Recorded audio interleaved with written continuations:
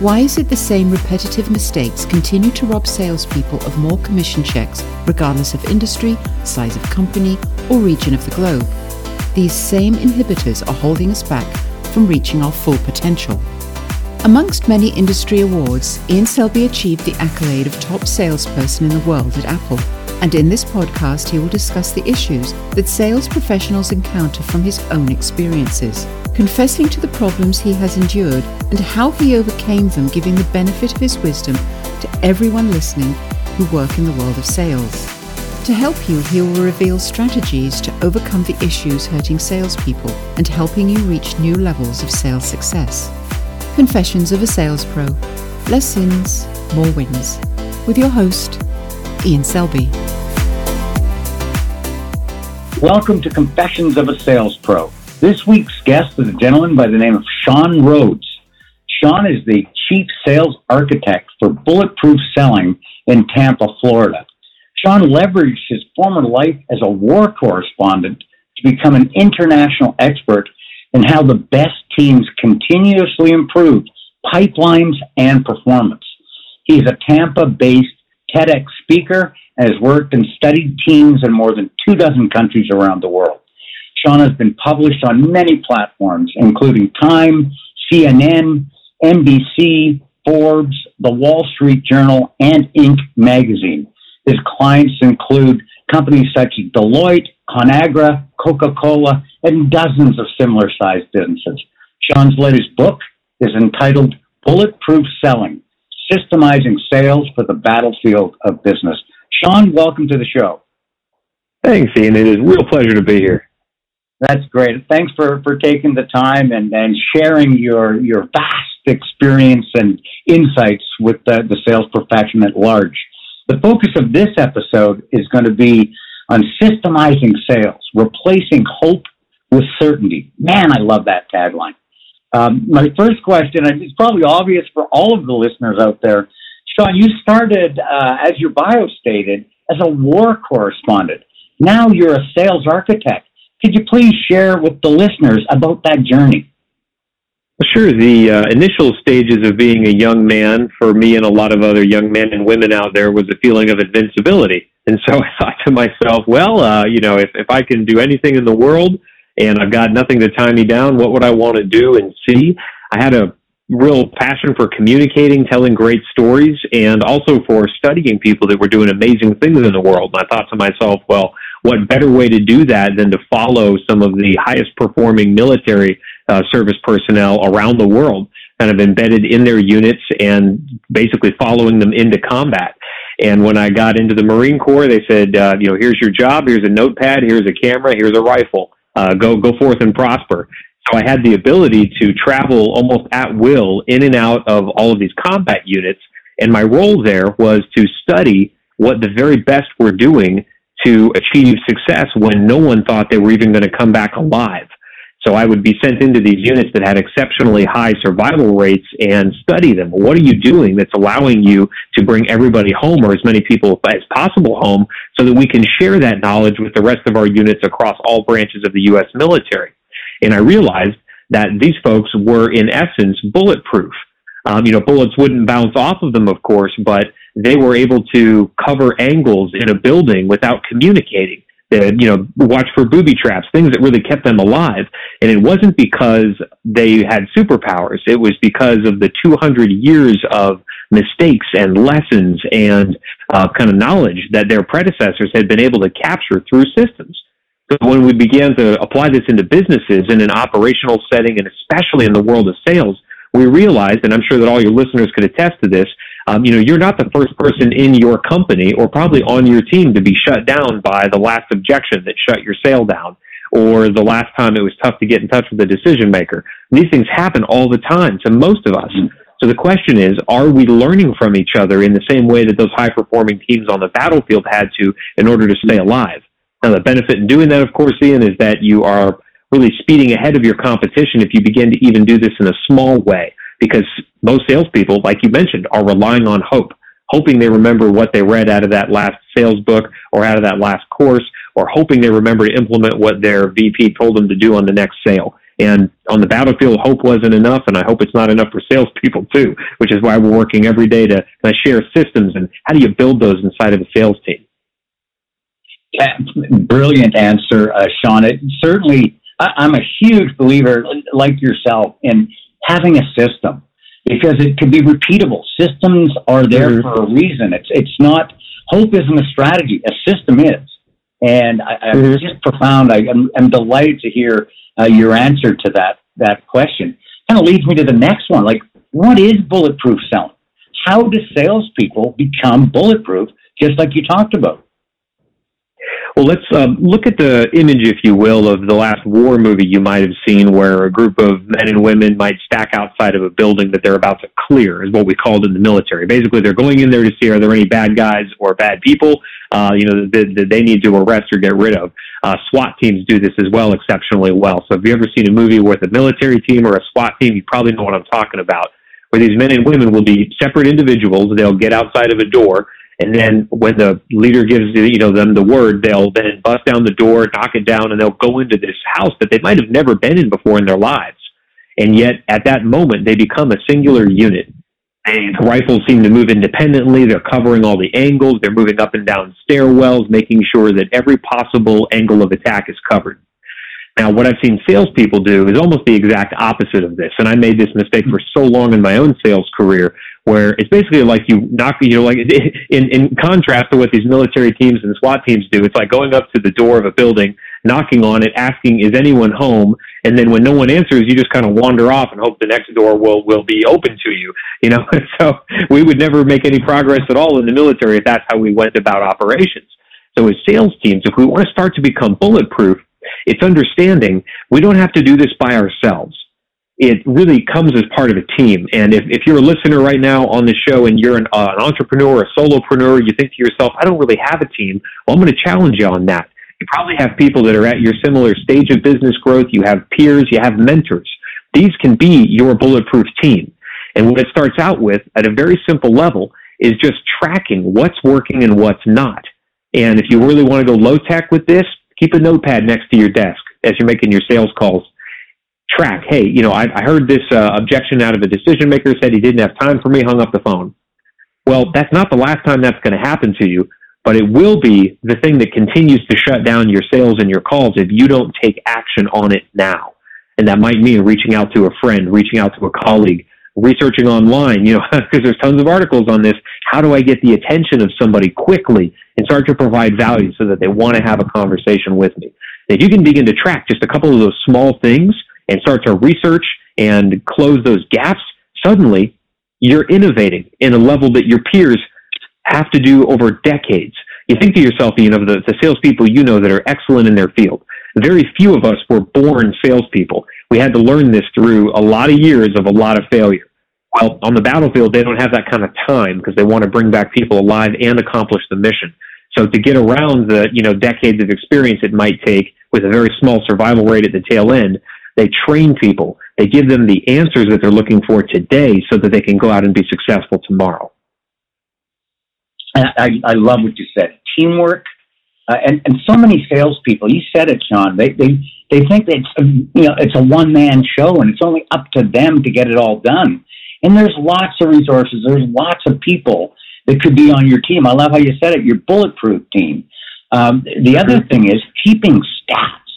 You'll never manage it if you don't measure it. And so selling is a lot like baseball. There's a lot of stats that we can track and look to improve our ratios, who we're talking to, when we're calling. There's a lot of things. And you're right. You don't need technology to do that. It could be old school with a pen and paper just to track what you're doing on a daily basis. Fabulous insights on that one.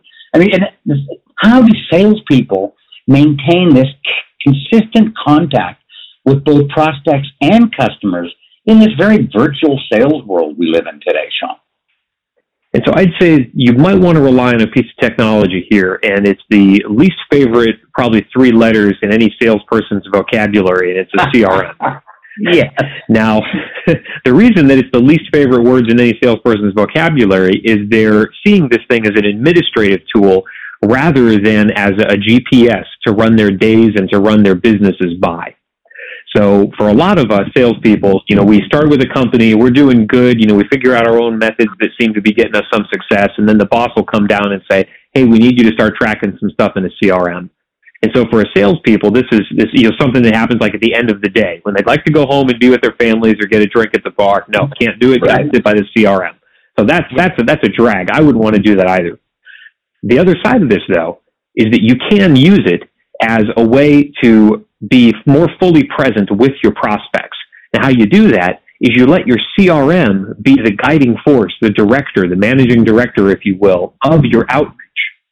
And you can do that through, and any CRM can be built to do this, manage campaigns, outreach cadences, flows, so that each day, and I just got done doing this before we hopped on this call, Ian, because I don't just talk about this stuff, I live it. I was inside my CRM seeing which calls do I need to make today. When those had been knocked out, now I'm switching it over to emails. What emails need to be sent today? And I can do that very rapidly, very quickly, because I don't have to think about the 20 or 30 prospects I just reached out to. If I just was sitting here in my office twiddling my thumbs thinking, who needs to hear from me today? I'd have never remembered those folks. But I can do that through my CRM so that when I do happen to get one on the phone, we can be in an active conversation and I don't have to keep those 50 plates spinning in my head. I can be fully present, provide as much value as I can, and convince them that even if they don't buy from me today, I'm going to be in their lives until they decide to become a customer. It's so true. CRM for many salespeople, they've renamed the acronym Cash Runaway Monster, is how I've heard it referred to, because it could cost companies so much money and time, precious sales time, that you don't get back because you're a slave to it. What you're saying, Sean, is so refreshing, is make it work for you. Help it be, every day. You get in what you put, you take out what you put in. And so look at your CRM that way as the map for success on a daily basis. It's so well said, and it's refreshing to hear someone say that, because again, a system can help us if we let it, and that's what you're really saying. How can salespeople best engage customers while providing consistent value even after the sale, Sean? Absolutely. So let's start with engaging customers, because that's something that a lot of salespeople will struggle over. And most of the work that I get to do inside of organizations to help their sales team is focused on this issue, right? How do we get in touch with more prospects? So there are three things that you need to understand about kind of systemizing prospect outreach. The first one is you need to know before you conduct outreach, before you get your phone out and get ready to make that call, before you open your computer and get that email out ready to write it, you need to know, what am I actually trying to achieve here? What movement does this prospect need to achieve inside of my pipeline to consider this outreach a success? So if I do get a hold of them, what am I trying to learn that's going to move them further toward the sale? Because otherwise you're just reaching out, to reach out or to get in touch or to check in. None of these things are good reasons to pick up the phone, by the way. But if I know enough about this account to know, hey, if I know who the decision maker is and I can qualify them for budget, I'll make forward movement on this account, even if they can't buy today, because I'll know who to get in touch with in the future, and I'll know what product or suite of offerings to offer them, given what budget they say that they have today, even if they can't cut me a check today.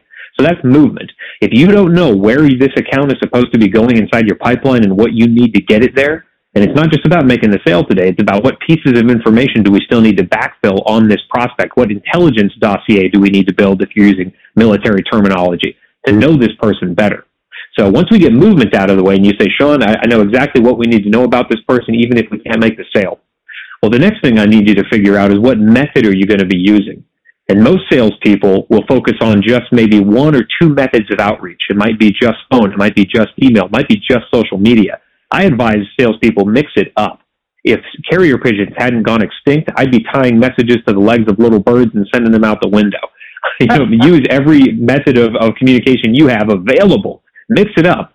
Make a phone call, then send an email, then do a LinkedIn message, then drop something in the mail, handwritten card. I mean, all these things work to get the attention of a prospect.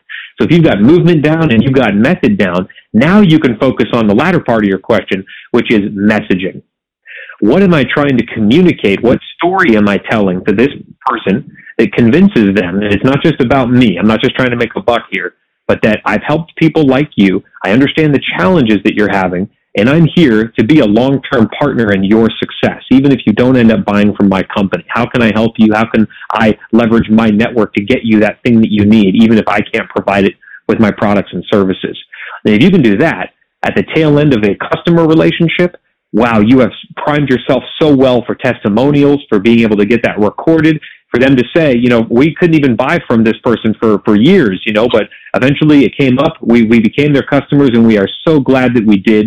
If you're thinking of using Jim Smith's products or services, can't recommend them highly enough. Because now at this point, you're not just a vendor to Jim Smith, you're a partner in that person's success. That's how you get that long-term arc of referrals and feeding new leads back into your pipeline. Beautiful. Like singing to the choir. I absolutely love it. You're so right. And I like the first one. Like, you got to know what your goal is. What's the objective? And for too many salespeople, especially in the business-to-business selling environment, you're not going to pick up the phone and hang up with a PO in your wallet. Right. Work. We're just trying to get a first down, to use a football analogy, which I know is very popular in Tampa, given the reigning Super Bowl champions. That's where they are. But maybe it's just a first down. And you're right, that touchdown could be years away. You're creating currency based on value and relationship. And as technology is fabulous. I love it. I use it myself. But at the end of the day, it usually comes down to the best relationship wins. And however you can stimulate that value currency, it sets you up to be their problem solver on the go forward. Love what you said, Sean. I really, really did. What is required? Kind of my last question for you today. What is required for creating systems to find, qualify, and get in touch with new prospects? Everyone does their share of farming with their existing account base. But we've got to do that hunting as well. We've got to find the new customers. What are the systems to find, qualify, and get in touch with them that you use and would recommend, Sean? So this is something that we get to do just every single week on our podcast, which is Bulletproof Selling. And I know Ian will give people a way to get in touch with that whole brand here in a minute. But the basic use of a system in sales or in anything, really, we call that trimming hope away from our sales strategy. So we use the acronym TRIM. And this is a system that we get to build every single week with our guests. And, of course, you're definitely on our roster to be one. So the first T in that acronym is trigger. So where is this system going to come into play? Is it going to come into play when I'm trying to find new prospects for my pipeline? Is it going to come into play when I'm conducting outreach? Is it going to come in when we've discovered a decision maker and a budget, and we know that they're going to be buying our product or service in the next 6 months? Define when this system is going to come into play. Otherwise, it will stay on a shelf. You will forget to use it. But if you have a trigger for it, then you'll know, hey, this prospect has met these criteria. Bring that system into play. And a system could be a 2-step process. It could be a 20-step process. As long as it lives outside your head, in a CRM, on a spreadsheet, in an operations manual, wherever you need to put it. That's the trigger part. The next thing you're going to want to make sure you do with your systems is make them repeatable. That's the R in TRIM. Now, what that means is it's got to live outside your head. Don't think that you can remember all 24 steps that worked really, really well in that big sale that you closed 3 years ago. What we recommend salespeople do is even after a success, you lock that piece of business in, best sale of your life, you're going to take that commission check and buy an island in Cabo. It doesn't matter how great a sale it was. Take the time still, map out what went right, what went wrong, what would I like to do again, what do I want to make sure never happens again.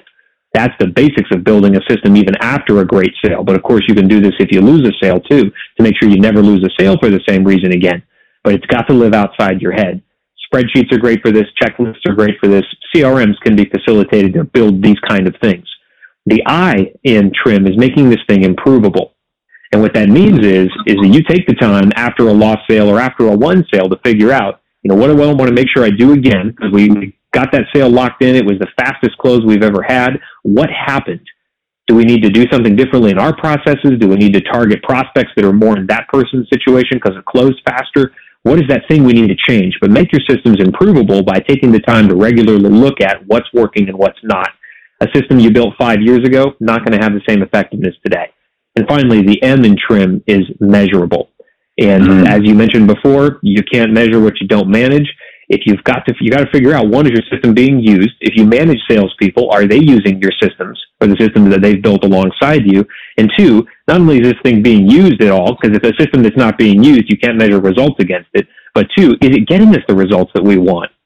Yeah, we created a system for how to, conduct outreach on new prospects, but how much conversion is it creating? If it's not the level that we want, we have to modify the system. But I promise you're going to do better if you have a system to modify than if you're just throwing darts at the wall and hoping one day something sticks. With a system, and I can attest to this from personal experience, with a system that allows you to say, hey, this piece works, but this other piece, no, that's just not a value add. Let's get rid of it. And we can begin to do things consistently better because we're operating off of the same sheet of music. Love it. Like trigger, all four of those things, and beautiful acronym, TRIM, improvement. Yeah. That is so important. We're constantly growing and learning, and so should our systems be that flexible with intent that, okay, how do we make this better? That didn't work. Mm-hmm. That worked for this customer. Doesn't work for that one. So we've got to almost write in Velcro so that we are adaptable to make the changes in the market. And measurement. we agree on that one as well, Sean. My guest this week on Confessions of a Sales Pro, Sean Rhodes from Tampa Bay, Florida. Sean, again, thank you so much for being on the show. Before we let you go, how would it be best for listeners to reach out to get a hold of you? I'm sure you've stimulated lots of intrigue and interest, and people want to know more. How could they best get a hold of you? Hell, if you're interested in how to begin removing a little more hope from your sales strategy, go check out bulletproof-selling.com. That's bulletproof-selling.com. There, every week, we release a new podcast, a new sales system. We have live stream interviews that we do with sales VPs and then brilliant sales leaders like yourself as well, Ian. And on that website, for the listeners of this show, you go to the main page, you'll see a floating button that says, take your 5-minute sales assessment. If you'd like to dive a level deeper into systems building for your pipeline, take that assessment. It really just takes 5 minutes. It's absolutely free, and it will kick back a system on what you tell it you want to systemize the most. So you can immediately get started and start seeing results. That's fabulous. Sean Rhodes, once again, thank you so much. It's so valuable, some great jewels of pearls of wisdom there for all of the listeners in sales. Again, thank you for listening to Confessions of a Sales Pro, and have yourselves a wonderful week. Again, thank you, Sean, very much. Great, Ian. Thanks. If you have found this episode informative and helpful, we would be honored and appreciative if you would share this podcast with other great salespeople like yourself. And we look forward to you joining us for all new episodes weekly, every Thursday. Please subscribe to the podcast if you haven't already. If you'd like us to help you grow your sales commissions, visit us at salesmentoryou.com. Confessions of a Sales Pro. Less sins, more wins. With Ian Selby.